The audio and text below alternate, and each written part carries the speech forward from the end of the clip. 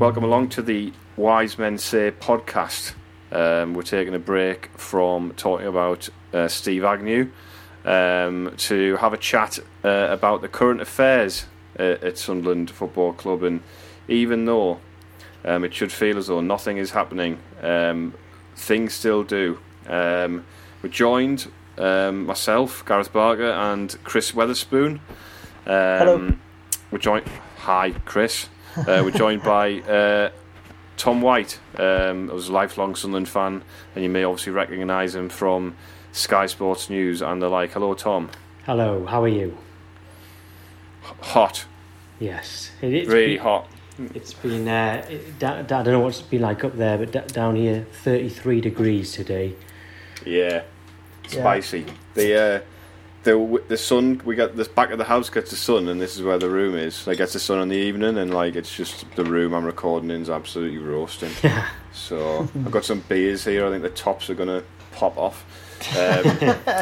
But talking about things popping off, we should probably get onto the return list initially, since that's probably the big news of the week. And there's a few people who have popped off.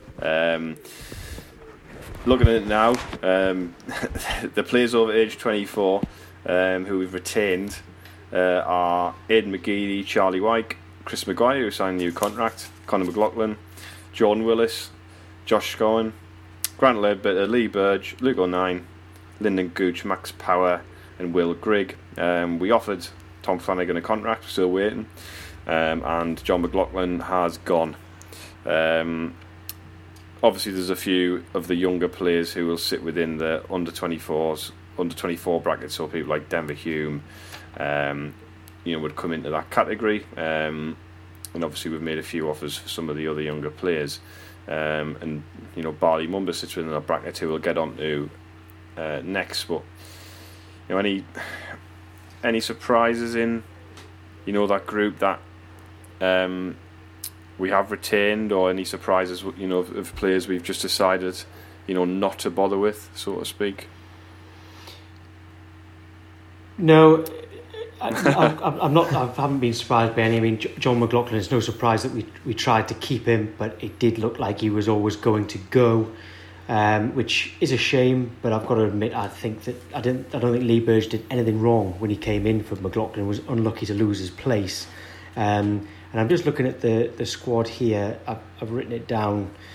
Burge and Patterson, the two goalkeepers. So we will need to bring in a goalkeeper, whether it's first choice or backup, because Parkinson's already said that he sees Patterson as going out on loan. Two right backs, Luke O'Nien and Conor McLaughlin. Now Parkinson, I don't think he's even played Conor McLaughlin, so you'd imagine he might go, which only leaves O'Nien. Left back, there's only Denver Hume. Centre back, there's definitely Jordan Willis. That's brilliant. I'm saying probably rather than possibly Tom Flanagan. And I'm hoping Bailey Wright. All right, so best case scenario, there's three there. So we'd need one more centre back. We'd need one more left back. In terms of midfielders, Dobson, Scowen, Ledbetter and Power. We've definitely got enough defensive midfielders. We need one attacking midfielder in there. And wingers, Gooch, Embleton, McGeady. I'd say as a number 10, Maguire. Then you've got Wyke and Grigg. So a lot of holes to fill there, because you've got an attacking midfielder, at least one winger, because you'd think McGeady might go, so that would be two, and he might prefer Embleton in the middle. Grigg said he wants to leave, so that leaves Wyke, and you'd think you need two more strikers. So it could be very, very busy, but in terms of surprises, wasn't surprised by McLaughlin, not surprised that Maguire's staying. I would be surprised if Flanagan does go. But everything else, I would say, I was expecting. We were expecting Robson to go, Chris. Ethan Robson. I think I was probably expecting it. Whether I'm happy with it is another issue. I would say. I think. I suppose there's kind of the caveat is that we didn't actually know how long Scowen had been signed on for. I think it was up until this week. It was reported he was here for just till the end of the season. It turns out he signed a 1.5 year deal when he came in January. So I think that does skew it a bit. I mean, to me, to be fair to Scowen, actually, we haven't seen a lot of him. and I would like to think we'll see a lot more next year. But well, I mean, given that if that Bristol Rovers game was the last game of football like we ever see because of the coronavirus, then that Scowen performance in midfield might be the worst of all, any midfielder of all time. I mean, he was absolutely horrific. I'm going to surprise you here. I went to that Bristol Rovers game, and I honestly didn't think Scowen was as bad as what people have made out. I don't think he was that bad. His passing was slightly off, but the thing is, passing is not his game. The reason that QPR didn't want him, the fans liked him, but Warburton is very much a modern manager who wants the ball on the deck, play out from the back. And Scowen, who can do a lot, his one issue is that he's not really, he's not a bad passer of the ball, but it's not one of his fortes. I don't think he played that bad, and I think that he is going to be a key player next season. But it wouldn't actually surprise me if he's got a year left on his contract. It wouldn't surprise me if a bid came in and we actually let him go. Because he actually is one of the. If you look at that squad, a lot of them aren't worth that much money. I think that Scowen, with a year to go, actually is worth a little bit of money. But I was glad we signed him. I'm glad we've still got him. And I don't think he was as bad as other people think against Bristol Rovers. But everyone, that was awful. That was one of the worst games I've ever seen us play. I think we had one shot on target, which was, I'm not even sure if Lafferty was trying to head it back across goal, but it ended up going on target into the goalkeeper's arms. It was an awful game, but still, I'm still a fan and positive about Scowen. I think the best part of that Bristol Rovers game is that Kyle Lafferty's spell on rear side ended with him getting hauled off at half time before he got himself sent off for planting a centre back from Bristol Rovers. I think on this, on the Scowen point, I think the reason I would like to see more of him is because I don't think we really have seen enough of him, and I think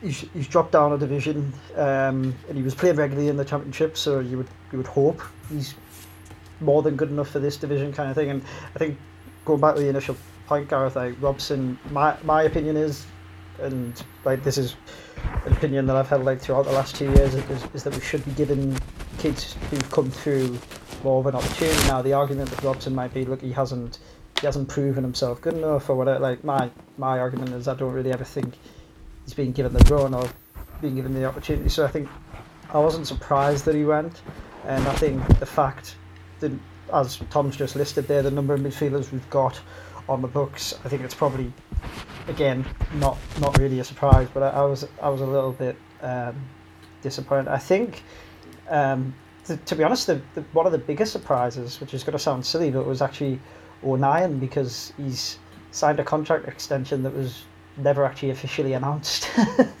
What? I've had that conversation with loads of people. People were saying to me, O'Nien's definitely staying. So, well, they've never announced it, and actually that would be a bit of good news for the fans. So why wouldn't they announce it? So I think that's a fair point on O'Nien. It's obviously gone, for some reason they decided to do it silently. But Ethan Robson, I agree with you, Chris. In the Championship, what did he do wrong? In fact, he did pretty much everything right. I think he's a good passer of the ball. He can he strikes the ball well when he shoots. He's not got a great deal of pace, and although he's tall, he's not that strong. But I think sometimes we discard players too early, and I agree. John Egan we discarded too early. Conor Hourihane, funnily enough, Egan, fair enough. At the time, I didn't know much about him. Conor Hourihane, I said, we'll regret letting him go. And look at him now. He's in the Premier League, a regular in the Premier League. He is a Premier League midfielder. John Egan is a Premier League centre-back. There was no reason for us to let them go. And I think, I've always thought that we might regret letting Tommy Robson go, the young left-back. Now, in fairness, he hasn't gone at the heights I expected, but I think in time we'll regret Ethan Robson. Yeah, I think... I don't know, I'm not... I think Ethan Robson he was bad or anything. Do you think? I think even if it's just bottom end of the championship, look, I don't think he's I mean, world how beat, old- but even how if it's old just is bottom he? end of the thing is, I get your point on that, Gareth. But you know, like this argument, like how old is he and how many games has he played or whatever. But that presupposes that the club are like actually developing these players, right? And I think, as Tom said there, like this isn't just under this regime. Like we've gone back years where like there's been very and it's a bit more mitigating because you're in the Premier League and it's harder, but there hasn't really been a pathway to the first team. Now, I mean, this ship has very much sailed, but in my opinion, like I look at the team that started, or the squad that started. Can you remember that last game against Wolves when Donald and Methven were there? They'd just been announced that they were going to take over. I'm sure there was like 7 or 8 young kids in the squad kind of thing. Well, Molyneux yeah. made his debut, didn't he? Played quite well, actually. Yeah, no, he did. And people will go, well, he's at Hartlepool now, but there's a difference between looking at the players on an individual basis and looking at the players who have played together over a number of years, who know each other over a number of years. So, like, for example, Denver Hume and Lyndon Gooch, like, we'll all agree, like, back at the start of this year, they were probably the 2 most key players in our team that we were playing.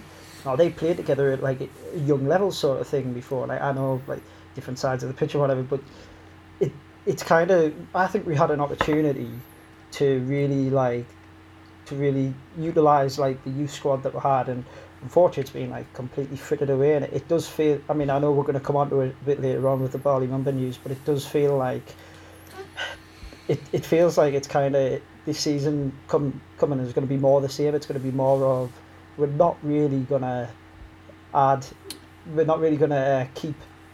We're not going to try with the youth that we've got, and we're just going to keep adding, like, people who know the division, who are... Oh, sorry, Stephen has rocked up in the middle. Can he hear us? Because I was mid-monotone there. I am here. Thank you.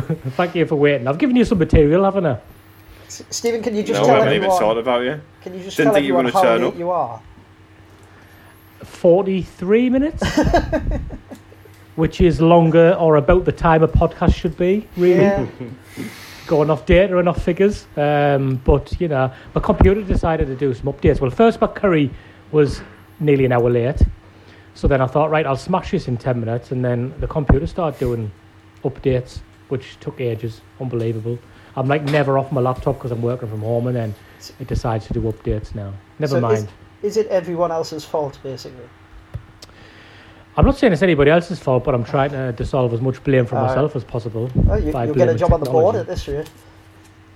Hey, Might be you next, Tom. It's a talent pool, isn't it? The Sky Sports Studios for non-executive directors. Well, yeah, that's it. Well, I'd definitely take a job. I'd probably be a social secretary. That is probably the only thing that I'd be good at. But I'd take it. On those young players that you were saying, Chris, who were kind of given a very brief chance in the first team. If you think about them, we were talking about Ethan Robson. All right, there was. I was a big fan of Luke Molyneux. I wouldn't have let him go. I think he had enough talent to certainly be in the squad and grow as a player. We know what happened with Joel Azoro, but at least we got some money for him. And I don't know what's gone wrong with him, but he has gone downhill big style. And we all know about Madja. And there's others as well. At least Hume and Gooch are still here and still playing. Mumba is going as well, and I think that we didn't need to have a huge squad, and we certainly could have had, let's say we had 18 senior players, you could have had another 5 who've all come from the academy to fill out the squad, and they would have improved and potentially become first team players. But I think that's the same at every club, by the way. This isn't just a criticism of Sunderland, this happens a lot, but all of those players that I mentioned, some of them we couldn't help. We had to let them go.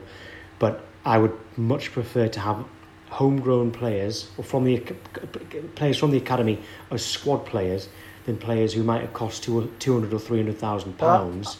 I think that's the point. I think, like, kind of, you shouldn't really have to spend money down here anyway. But if you bring in kids through and that, you're like, I know we're not paying out big for most players we're not paying out big wages, but like if you've got kids coming through and that, they were going to be already signed up and that, they're not going to have, Madger was probably an exception, but they're not going to have as high demands on that. And it's just, it feels like they took the approach, and it feels like, I've just said there, but it feels like they're taking that approach again in that, oh well, we'll sign players who are like mid to late 20s or even like knocking 30 sort of thing, who know the league, who know the division. Like, I'm pretty sure they kind of said in the first season here that they were like, well, we've signed players who've won this division, and it's kind of like, well, I get that, but if you actually want to build something, which I don't really believe they ever did, but the club should be looking to build something, and there was an opportunity there to use the academy and to use the players from the academy, and it's just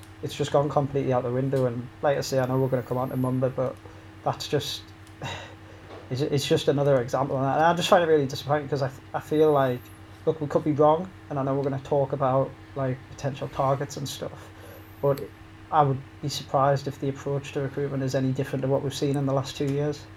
I think if you think back to the Premier League years when we had some young players who people want to see come in, and it was always the issue was, well, we can't blood these players now because we're in the Premier League, because we're in a relegation battle, and now we've almost got a ridiculous sort of other end of the spectrum thing where it's like, well, we can't risk chucking these kids in now and putting that pressure on because we need to sign supposedly proven League One players who've been promoted before to try and get us out of the division as soon as possible. So I see what I agree to I agree with what Tom says, and that you need a mix in there. But I think it's abundantly clear that, you know, the ownership are flying by the seat of the pants the vast majority of the time, and in that is even reflected last summer, where after failing to sort of get promoted in the playoff final, you know, the reason obviously we didn't make a signing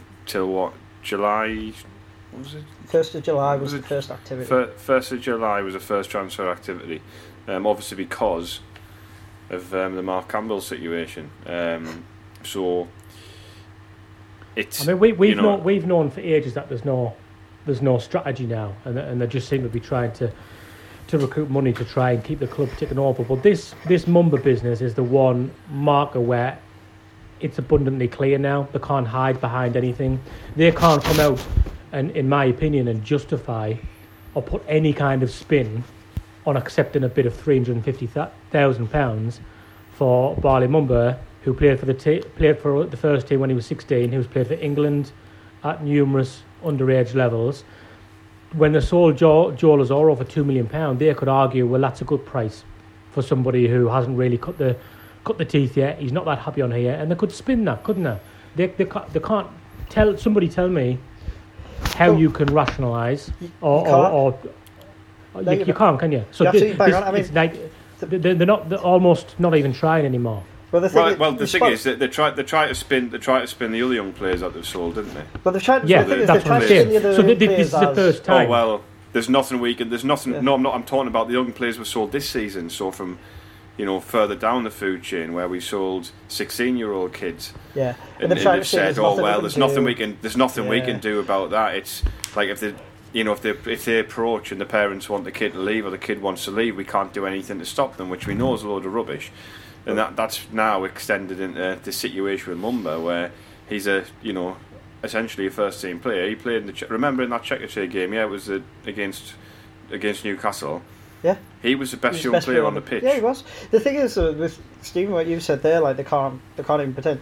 They definitely can't, because it's like they're damned by their own words. Like, I've got it here when Mumba signed his new deal, which he did in that summer, when these owners arrived. Stuart Donald said, "Congratulations, the hard work begins now. Well done, Barley. I'm sure the fans like me cannot wait to watch your development over the coming years. So, why?"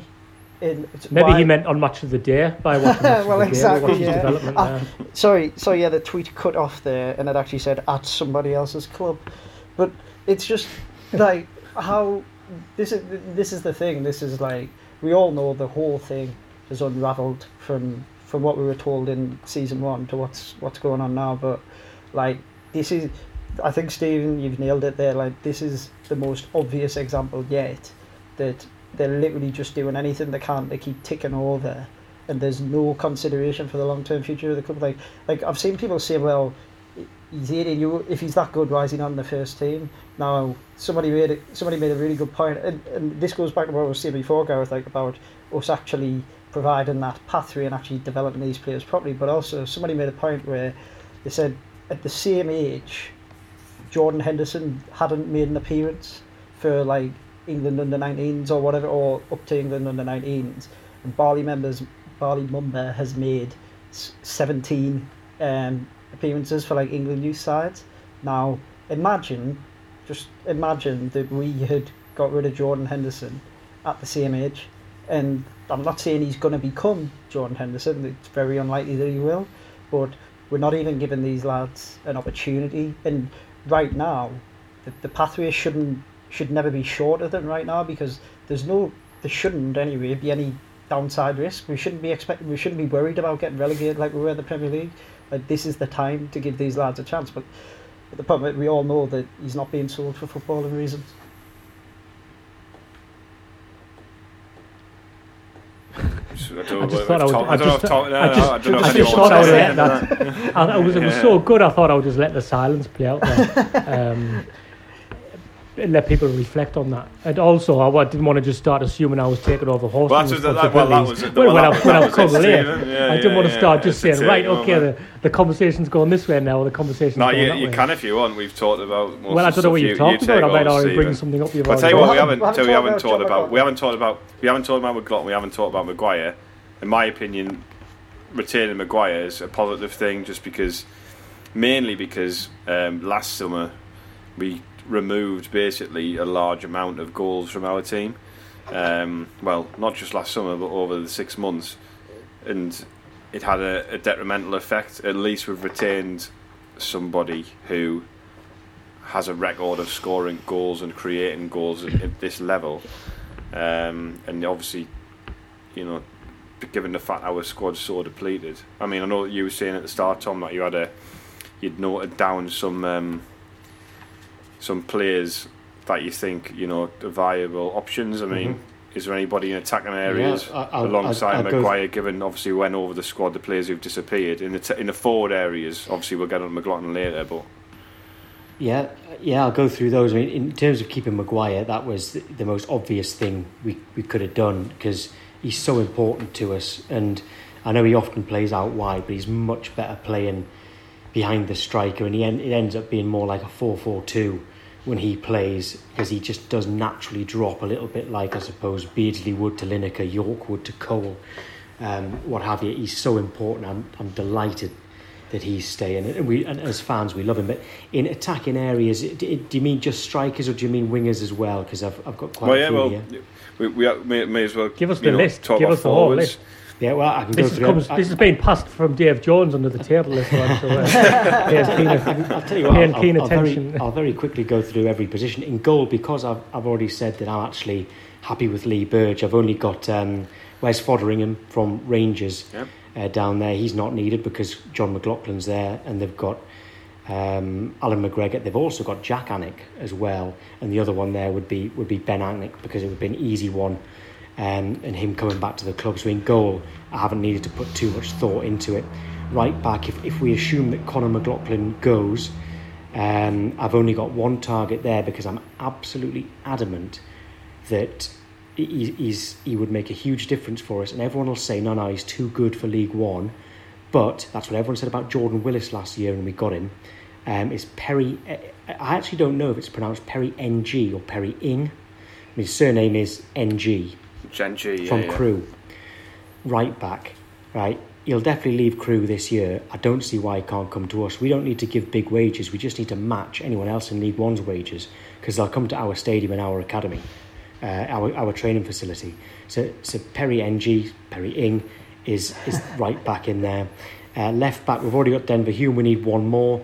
I've got Aaron Hickey from Hearts. They've just been relegated. I've got Zeke Friars from Swindon.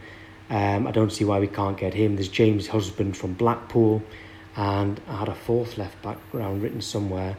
Can I just say, Tom, you've probably done more scouting than our entire recruitment team. I was just thinking exactly the same thing. I've gone through it all. I do this every summer. Richard Hill and Tony Courton's notepads are overflowing as we speak. Right, good. The other left back out there is Dan Butler from Peterborough, but there's no reason why they would have to sell, especially if they get all the money they get for Ivan Toney. Centre backs, it's quite feasible. We only have Willis, but even if we have Willis, Wright and Flanagan, we need one more. I've got John Suter from Hearts because they've been relegated. Ryan Porteous from Hibs. There's more than that as well. I've got these all over the page here. But those two would be my first choice. Certainly John Suter anyway. It's about F.A. Ambrose as well. He's still playing in Scotland, and he's not a bad player. He wouldn't be first choice, but he'd be all right. I think he would improve us. I don't think we need any defensive midfielders, but attacking midfielders, I have got Ali Crawford from Bolton, who've been relegated, so why couldn't we have him? He wouldn't cost a great deal of money. And I have got Funzo Ojo, who used to be at Scunthorpe. I've got him on there. In terms of wingers, I've got Jordan Jones, who doesn't seem to be wanted by Steven Gerrard at Rangers. I have, obviously, there's no way that you would allow me to not have Marcus Maddison on there, but it's just it's not going to happen. I can tell you that. By the way, in attacking midfield, I've also got Lewis Ferguson as well. And I loved Antoine Semenyo. I'd like him back on loan.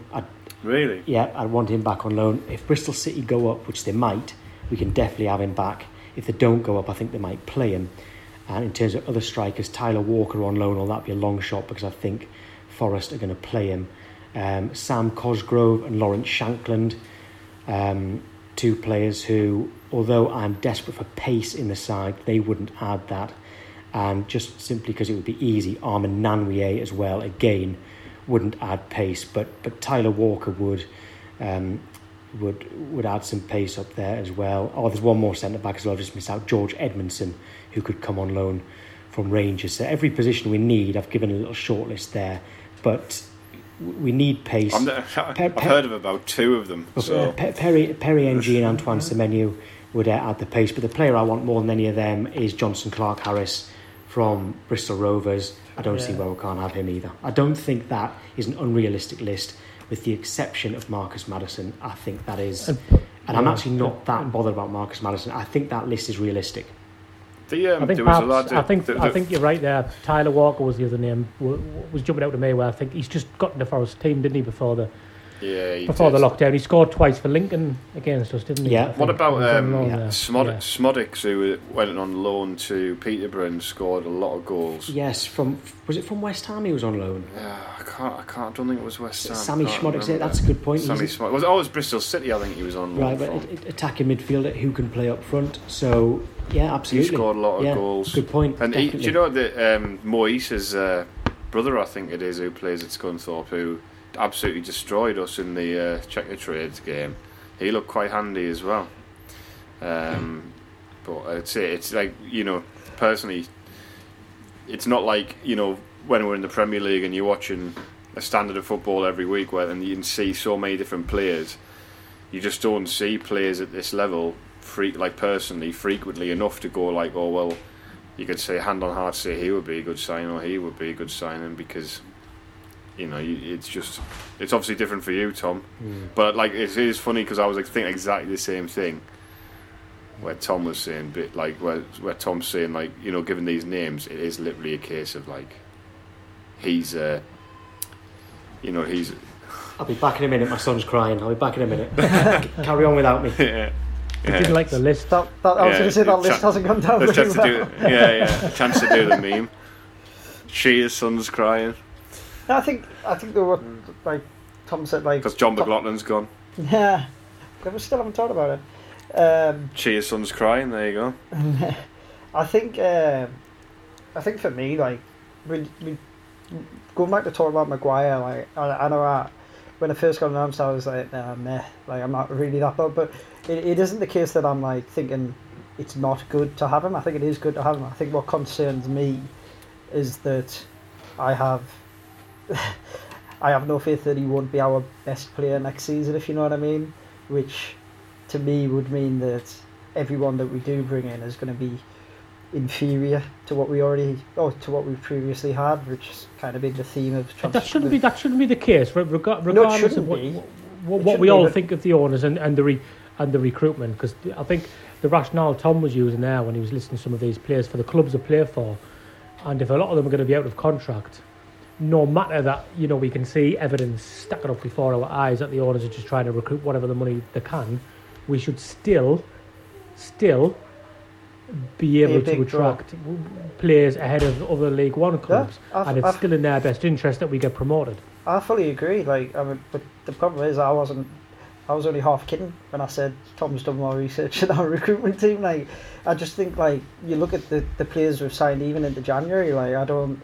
I suppose Semenyo's sort of the exception, but I just feel like we keep signing players of a certain age who have a certain level kind of thing, and it's very much like we keep signing players who are very much League One players, and even if they're top end League One, that it feels like that's the ceiling, and really the players we should be looking at are ones who are going to progress and who are going to push on. And look, I could be completely wrong, but I'll be honest, when Rodwell came in, he talked about kind of changing up the recruitment, and I know it's easy to pay lip service to, but they all do that. Do that. But this is the thing. That's what I mean. It's easy to pay lip service to talking about data and analytics and that sort of thing. But that kind of made me think, well, you know what? Actually, if he turfs the current recruitment team, who let's not make any bones about it, they've failed because they've had, as we've been repeatedly told, the biggest budget in this division's history, and we've managed to get worse in the time they've been here. So I was thinking, well, if he turfs them, which he might still, because let's be honest, the world hasn't gone back to normal yet, and people are still on furlough or whatever, then it might be a reason to be a bit more optimistic. I think the opportunity is there.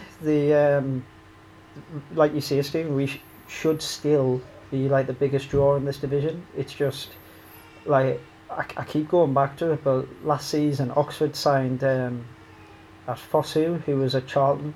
He scored against us on the first day.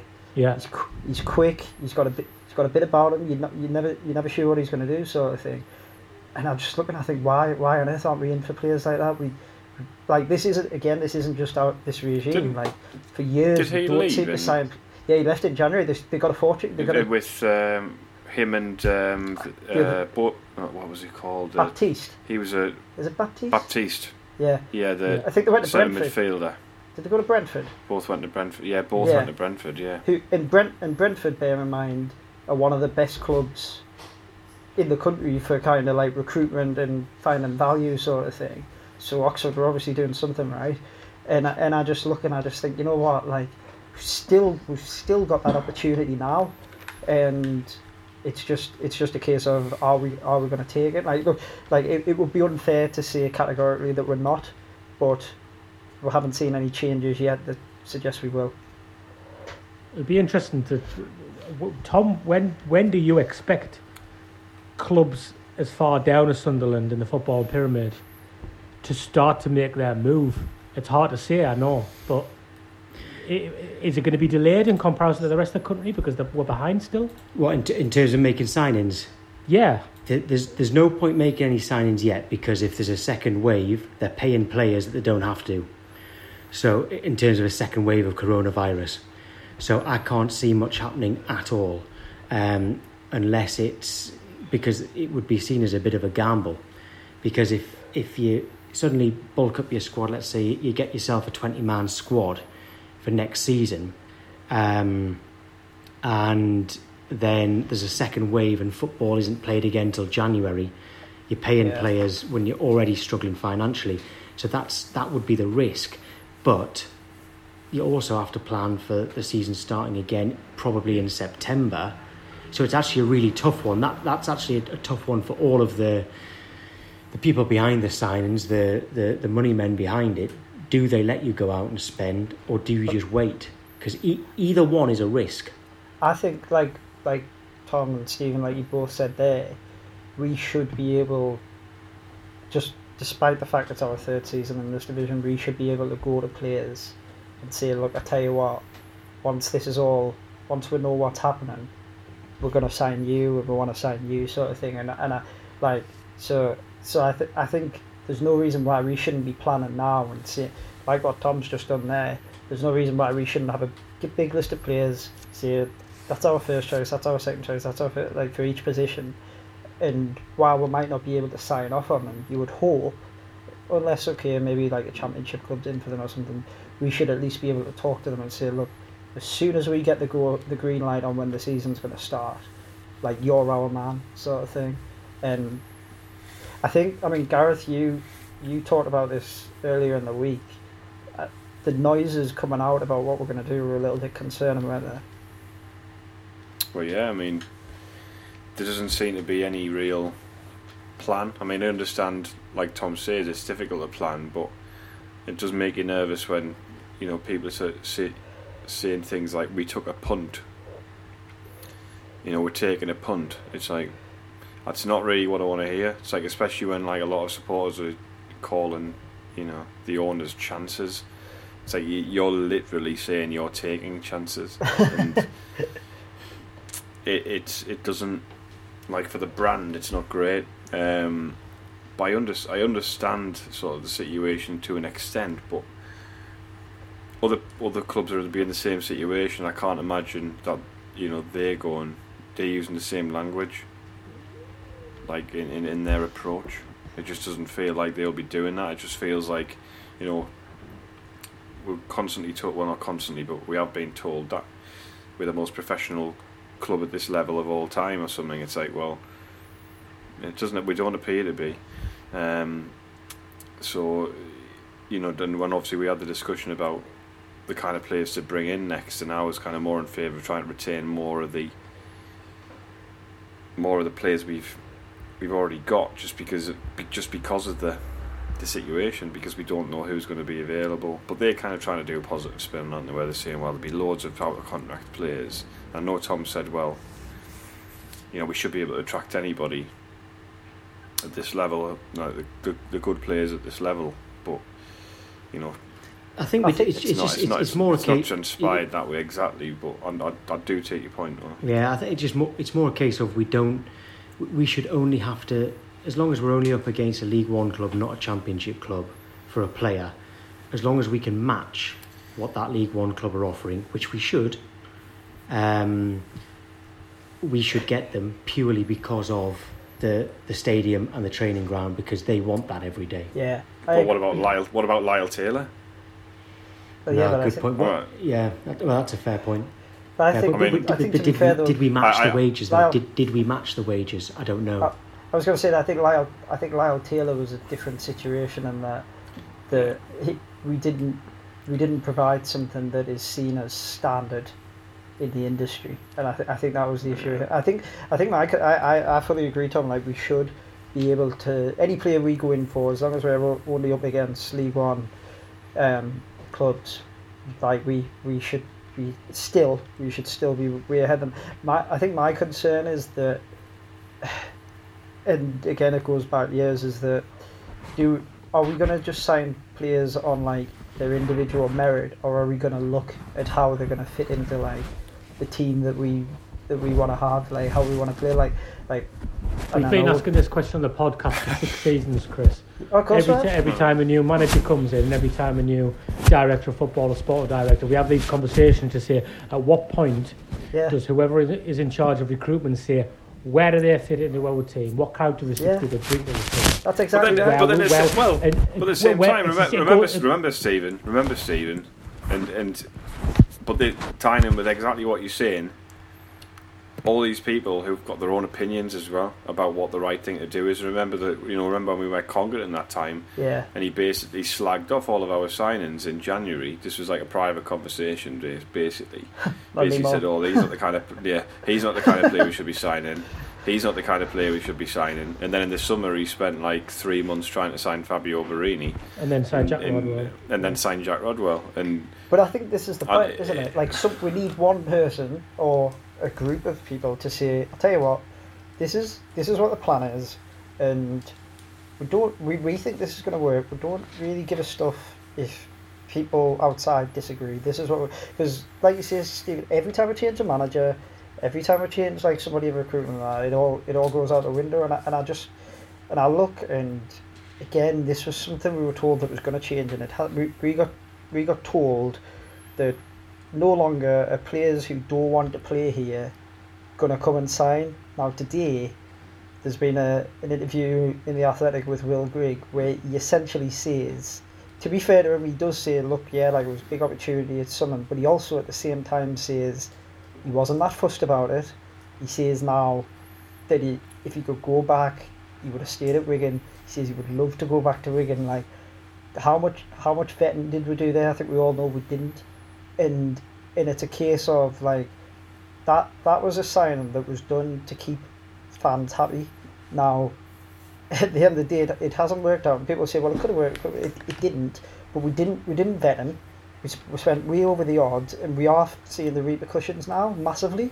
This is one of the reasons why we don't have any money now. Now, what we need to do is, again, we've said it with like the young players, but this is the perfect opportunity to say, I tell you what, we're not going to get relegated, so this is what we're going to do. This is how we're going to build something, and these are the types of players we're going to try to bring to the club. These are you're right, but who says those things? No, exactly. That comes from the top, and we all know what the issue is there.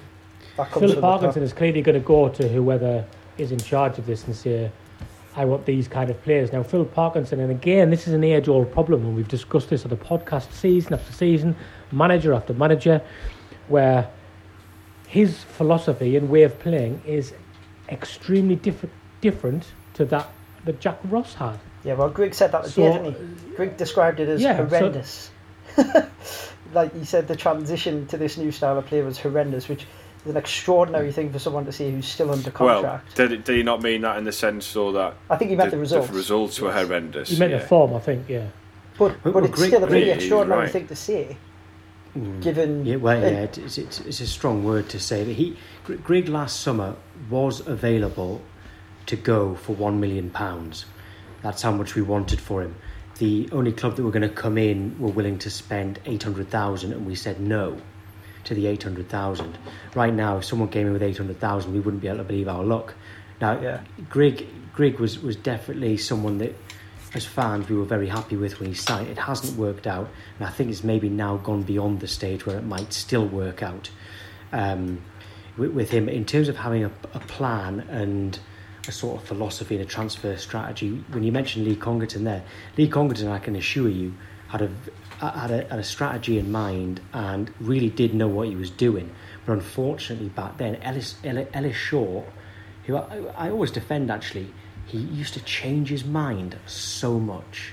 Right? Well, I think you can see that. He let Lee Congerton do all this work to get these top players at a good price, and then Ellis Short would intervene. And when he set out chasing Fabio Borini for the whole summer, it was Ellis Short, right? Believe it, the owner, it was Ellis Short that wanted Fabio Borini. And Ellis Short contacted Fabio Borini himself to say, come on, I want you back. And because Borini knew that, Borini was able to get a huge wage because he knew that the owner wanted him over the top of the manager, over the top of the sporting director. But Congerton actually did have a proper plan in place. It's just that Ellis Short used to change his mind. But that's some of what we've just said there, really, isn't it? Like Stephen highlighted, like, where does it come from? It comes from the top, and this is the issue like our football club has had for at least half a decade now, in that, truthfully, for most of the last half decade, and possibly even a bit longer now, the club's been up for sale. So how on earth do you ever build anything if the guy at the top priority, or at least close to being his priority, is to sell up? And it's something that we've suffered like they said last summer. They said that, look, that doesn't make a difference. Now we know for a fact that nothing happened last summer until the Mark Hamill takeover fell through. Now this summer, we seem to be in this similar. We seem to be like in a similar boat, and it's like we're never going to lay down long-term roots if whomever is at the top of the club has no intention of being here for the long term. And I just think, look, as I keep saying, the downside risk isn't as big here, but this football club can't survive in this division for too long, like without somebody plugging massive gaps. And there is still an opportunity there. Like this pandemic has actually given them a bit of an opportunity. I just think, my opinion's pretty clear on this. Like, it's redundant to even talk about the current setup being a success, because, like, to me anyway, trust has completely evaporated. They've proven with big resources, they've proven that they're not up to the job. We're now going to have a smaller amount of resources, and I don't see how anything's going to change. It's going to be a long waiting game as well, isn't it? Because like we've already discussed, you just think the Championship are going to be geared up to go first. They're probably going to be more prepared to have players on pre-contracts or whatever it is, and we're just going to be waiting around here for weeks and weeks and weeks on end, trying to milk 2 podcasts a week out. Waiting for something to happen. Did we discuss the John McLaughlin situation yet? No. Let's talk about that and then have a little break and then talk about Methven's comments. Okay. Right. Not like a literal little break, Tom. I'm not saying like we're just going to go off and like have a bath or whatever. I just mean like a break in the context of the podcast. Don't worry. So I know. Now, playing devil's advocate straight away, because we'll do that. John McLaughlin has a history of running his contract down and then leaving for free. I think, surprise, surprise, comments made by the owners didn't help this time 12 months ago, or this time last summer certainly, when he said John McLaughlin was worth £5 million and that he wouldn't be considering low offers for him. And then we don't know what's going on behind the scenes. But we all knew when the club released their retained list and they said, we've offered John McLaughlin a contract. That was quite laughable. That was quite cringe-worthy, that wasn't it? Because we all knew he was gone. This again goes back to, do they think we're all stupid? Because anyone, like, even if with the day that they said they'd offered him a contract, even if your reaction wasn't, well, it's obvious what they're doing here, 4 days later or whatever it was, when they said, oh, he's off to Rangers, like literally a minute after we'd said he's not staying with us, he's signed for Rangers, you automatically in your head go, well, hang on a minute, there's no way in the world when we offered him this contract the other day we didn't already know that he was off there. I think like the ridiculous thing is, like, it's a fact that last summer they were entertaining offers for him and saying to clubs, look, this is how much would you pay for him, and they didn't get any bites. Now that's fine, like if that's what they want to do, but the problem is when you come out and publicly say he's worth £5 million, you can't then be pissed off if that same player says, well, hang on, I'm worth £5 million, I'm worth a lot more money than I'm currently on. And now I'm not even sure how the extent of the negotiations, because from what we can tell, there was an initial chat last August, and then there's been pretty much nothing since. But it's just another example of them getting contract negotiations really quite badly wrong. I think the problem that I've got with it is I think we all expect him to go, as you say. I'm so sick for years now of losing players for free who are actually worth something, right? If you look, I mean, you go all the way back to Craig Gordon, £9 million, he went for free. We've got Stephen Fletcher, £13 million left for free. Ndong, Djilobodji sacked, right? Like, this time, we've actually, League One, I understand is different because there's not as much money going around, but this is someone who, if he was under contract, would be worth some money, yet we've still let him go for free. We've had money problems for years, but we have this big outlay on players. I know McLaughlin was free in the first place, but all those other players I've mentioned, there are loads more. Craig Gardner, another one, and we haven't got anything back from them, and it's very, very frustrating. And people, if you look at like Arsenal, they get slated for the way they do it, but we actually do it worse than they do, and that has to change. And we had a new ownership in League One. It should have changed then, and it hasn't changed because McLaughlin's been allowed to go for free. Maggio was allowed to go because he only had 6 months left on his contract. Kimpioka as well, I thought looked like he had a bit of talent in him. Is going to go because his contract's out, and even though this is a lower level, it's still happening at this lower level as it was happening in the Premier League. It's one of the most frustrating things about being a Sunderland fan is that these players are worth money, right? They should be worth money, and in some cases cost a lot of money, yet they're leaving for free. 'Tis the Sunderland way.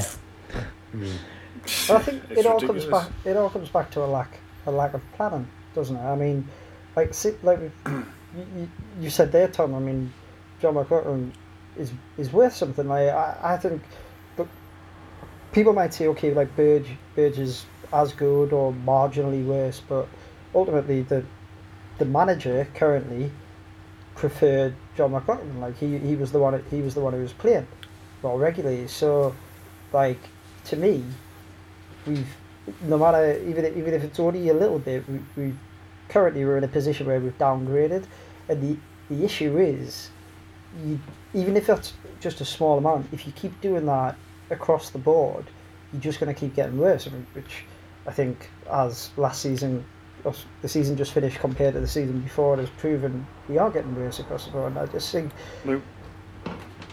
Sorry, as Tom's said then, it's something we have said on recent relatively recent programs. We're just making the same mistakes all over again at a different level. And what you were saying about Barini, Tom, and Short, kind of reaching out to him and filling his head with that. And him sort of obviously having a strengthened negotiating position due to that. It's exactly the same with McLaughlin, where it was actually at the live show which we hosted in the not Black Cats bar, the Quinn's bar, where he's saying,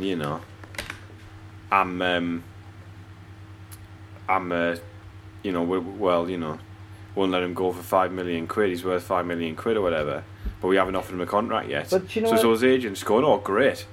So you're saying that's an asset worth £5 million. But this is how much his wages are then. And it's absolutely, it's like you can't. It's like they just can't help themselves. But they've been because they need the posture. Donald in particular has been so obsessed with saying what fans want to hear, but then feeling that could be okay, but the problem is when you don't back it up with actual action, then you just dig in your own grave. I mean, like we talked about Mumba earlier, like saying, I'm really looking forward to seeing your development, and now 2 years down the line they're selling them just because they can get a fee. Now the problem, saying what fans want to hear is only going to work if you back it up with action. Like the thing about agents, like they came in, they made a big play about putting the agents into place. We're not going to get the piss taken out of us anymore. Now, truthfully, it's hard to point to, apart from Dominic Gilabodji, who was stupid enough to not turn up for work and give us an opportunity to sack them. Thank God they did, by the way, because imagine what sort of financial position we'd be in now if we hadn't been able to do that. Now, apart from then, can we name like a time when we've come off better in a negotiation with an agent? Because I can't. I mean, the Maggio thing went terribly. The lad they tried to sign from Reading that first summer, which like a lot of people George Evans. Yeah, they tried to play footy with him. They tried to play footy with him, and they got absolutely nowhere with it. And it's McLaughlin. Taylor. Taylor's an example of that. They're trying to be clever, trying to flex, aren't they? That's the thing. They're trying to go, look, come on. It's almost an arrogant approach to the deal, and that I understand where you kind of go, look, if you want to come here, you've got to. That's the whole piss taking party thing, isn't it? That's where that comes from. It's like this attitude where it's like, right, you come here, but we're going to make sure that you show us how much you want to come here. Whereas, like, sometimes footballers are probably thinking, well, I could do that, but at the same time, Jordan, if this is the front you're presenting to me on our first interaction, is this the kind of place that I want to go and play my football? Well, the Lyle Taylor thing is really concerning, because you look at the club he went and joined, and if he thought they were being run better than us, what the hell was he showing by us? Because they're on to the 10th owner this week, aren't they, Charlotte? Yeah, well, exactly. That's what I mean. Like what's going on there is an absolute disgrace. But he decided that was, and to be fair, he was proven right. They got promoted. Like, but he decided, and I think he pretty much said actually that he liked the manager here. He liked the setup here. He put it down to geography as well, though, didn't he? I don't know that he did. I think he did. I'm sure we. I think he said he wanted. I'm sure we said that. I thought he said. I think we said he wanted to stay in London. Yeah, I'm sure he said the setup was great, the manager was great. There were, inverted commas, other things that weren't right. Yeah, because I'm almost certain he didn't mention. I think he said goal bonus.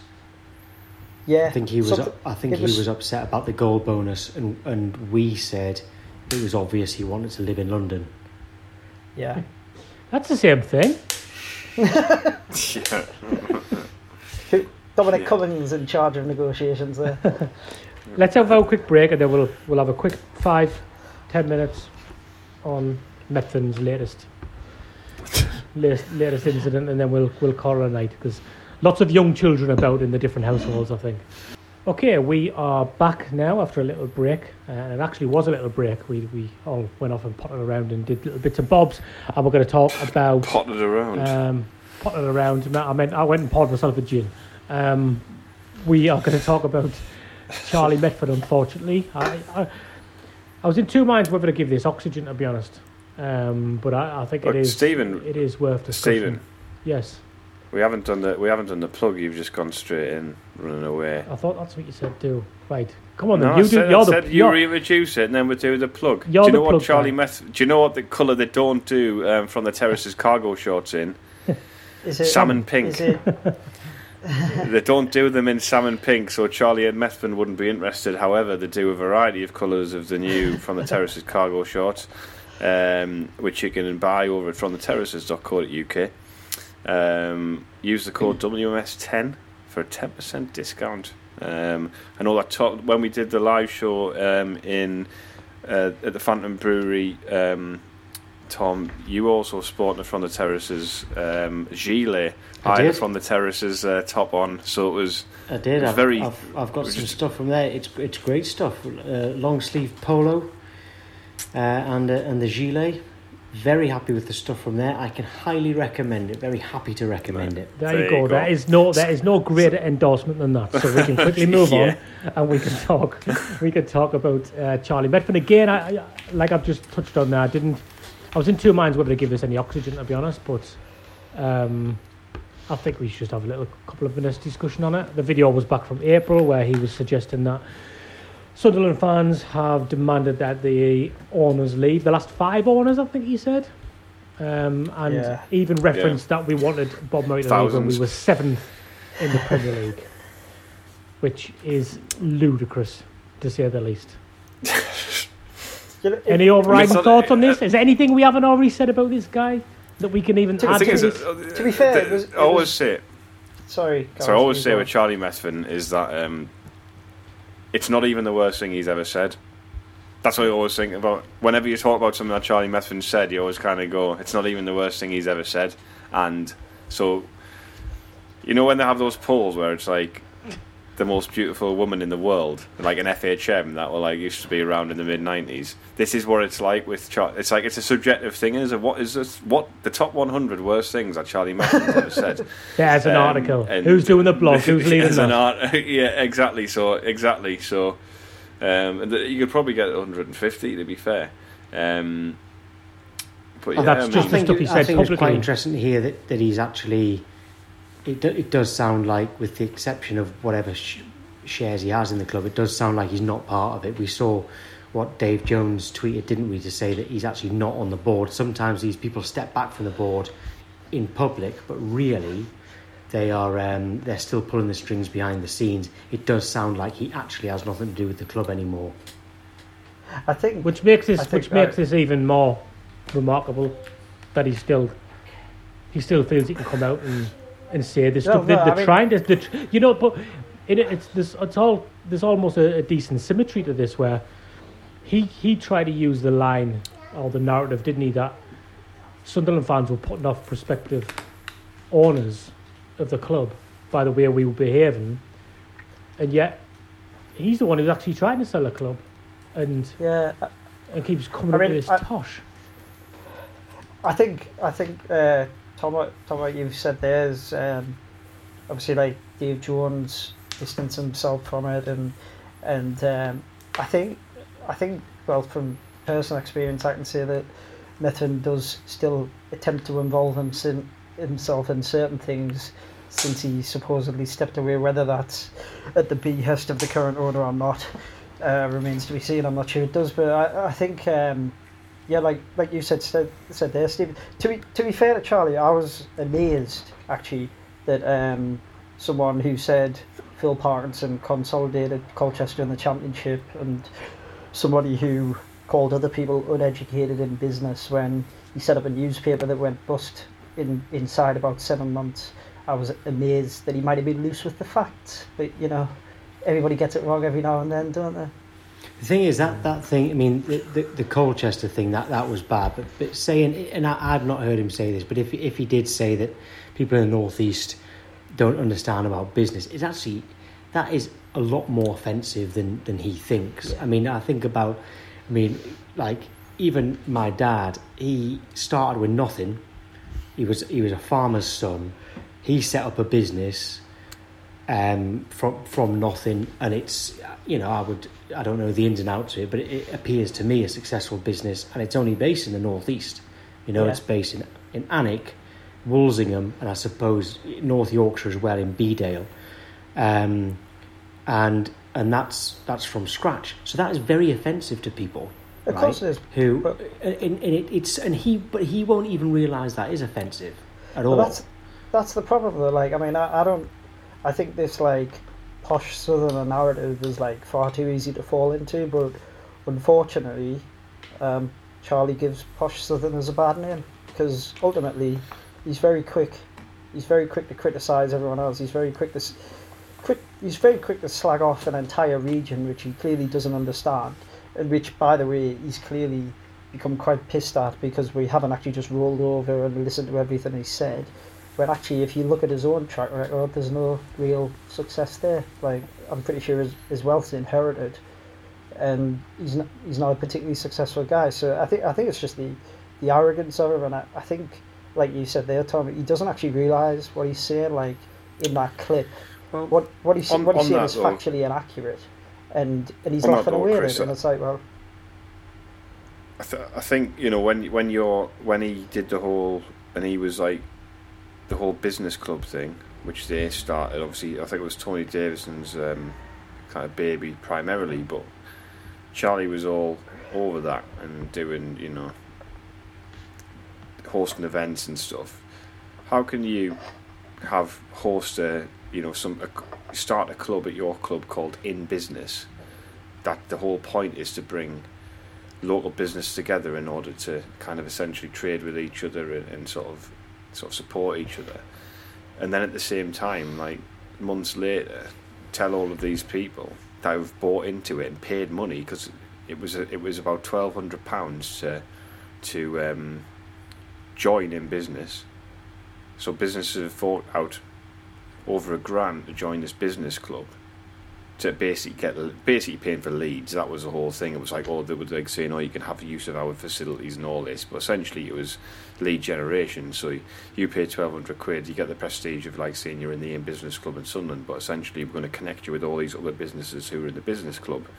For him then months later to come out and start saying, you know, well, let's be honest, Chris, we know it wasn't months later when he came out and said those comments. It was well before.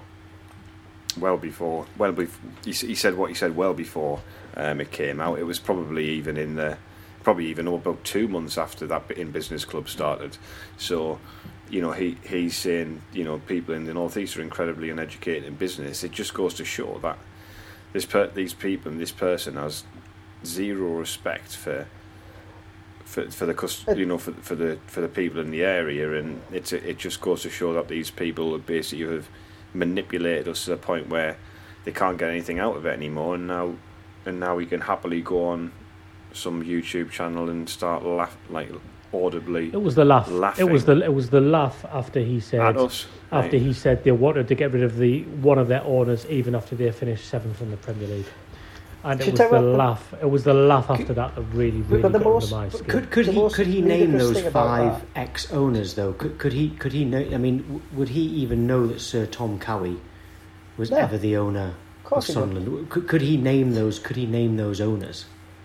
No, of course he couldn't. And the thing as well is, it's laughable that he thinks that Sir Bob Murray would lean to him and go, "Oh, don't worry about it. They were doing this to me when we were 7th." When if you look at Sir Bob Murray's utterances in the press over recent months, I'm pretty sure Charlie's not like on a speed dial. I'm pretty sure he's not getting in touch with them saying, "Oh, don't worry about it," because Bob Murray came out and basically said it's a disgrace what's going on, and he's very saddened by what's going on. It's another case of... By the way, that was great. That he obviously, like Bob Murray, absolutely seen them off at that foundation like dinner thing, where it's like obviously like they're in the audience like sitting there sort of laughing it all up, and then he's on the stage going, "You're shit," basically, which was, you know, fair play to him. Like, this is the scary thing though. This is the scary thing. It is as if I'm saying they, but we'll keep it to Charlie Murphy. It is as if he feels like he can say anything, and no matter what's gone before, and no matter the evidence to the contrary, that has to be true. And the problem with him coming out and saying stuff like he did on that YouTube channel is somebody tunes into that, and they have no reason to believe that it's not truthful. Just like when people tune into the Netflix documentary, and let's be honest, the staff at the club got hung out to dry there to do nothing than to assuage his ego. And the fact of the matter is, there's a hell of a lot of people who work very hard at the football club who, quite frankly, probably thought it was a really difficult task to work for people like him. It's just another example of this guy trying to paint himself as something he isn't. I mean, obviously, Tom, you're working with people every day who are, you know, working in football, and you'll talk about your teams. What is the perception of Sunderland as a club within the building? Obviously, there's you and Dave Jones who were there, so you may be more vocal about there's only ever Tom there. Whenever I turn it on, there's only Tom there, I think, during this lockdown. When people talk to me about Sunderland, it is all sympathy. Always. It is always like, oh God, because they've seen. When was the last time we had a season that we really enjoyed? Now, admittedly, last season, the 2018-19, most of it I was loving, but it still ended in heartache. And there's also the Checkatrade Trophy final to throw in there as well. All right, so even a season that had more positives than negatives ended up with a negative that outweighed the whole lot. Right? Then there was the back-to-back relegations. All the seasons before that in the Premier League, it was all negative. Then we'd stay up, and that positive outweighed the negatives. But again, the whole season was negative. It is all just sympathy, and they know how passionate I am about something, and how it kind of really. I'm far too old for this for it to affect my mood, but I can't help it. It affects my mood so much, right? And on Saturdays, I go on air at 6 p.m. every Saturday after Sunderland have played, and it is, unless I've booked it off on holiday, to go to a game, and it's just like I'm moping around the place, and I've got to go on air and pretend that, you know, everything's fine. It's absolute hell. So the thoughts around Sunderland at the moment at work is like sympathy towards Sunderland fans. They've all loved the Netflix documentary and decided they really like Sunderland fans, but also see the club as something to actually laugh at, and that's the hardest thing. Yeah. I was going to ask you for your secret there. I thought you were about to say that you're too old to let it affect your mood and that it doesn't. but then you said it does. So there's no secret. There's no secret to it, and we can't get away from it. Right. Conscious of the time now. Anybody else got anything to add before we go? Well, people should I'll check take out the the From the silence Terraces as a podcast. no. No, there was The no second time we've silence, had an awkward Stephen. It's silence just during delay. this. There's no awkward silence. I'm talking, Stephen. Can you hear me? Right, okay, fair enough. What do you mean? I'm right. Okay, Yeah. fair enough. Me talking is not silence. That's quite the opposite. I'm saying you should check out the From the Terraces podcast. That didn't work. And the I first know one what you're was trying a to do there, pilot, but it didn't but, work. Right. Yeah, you should do, yes. Come here, Eddie. Come here. Yeah, this is going to ruin the end of the podcast, Stephen, because there's probably a delay on the video that's going to ruin this, and I can't be bothered to What edit has it out. happened to the internet here?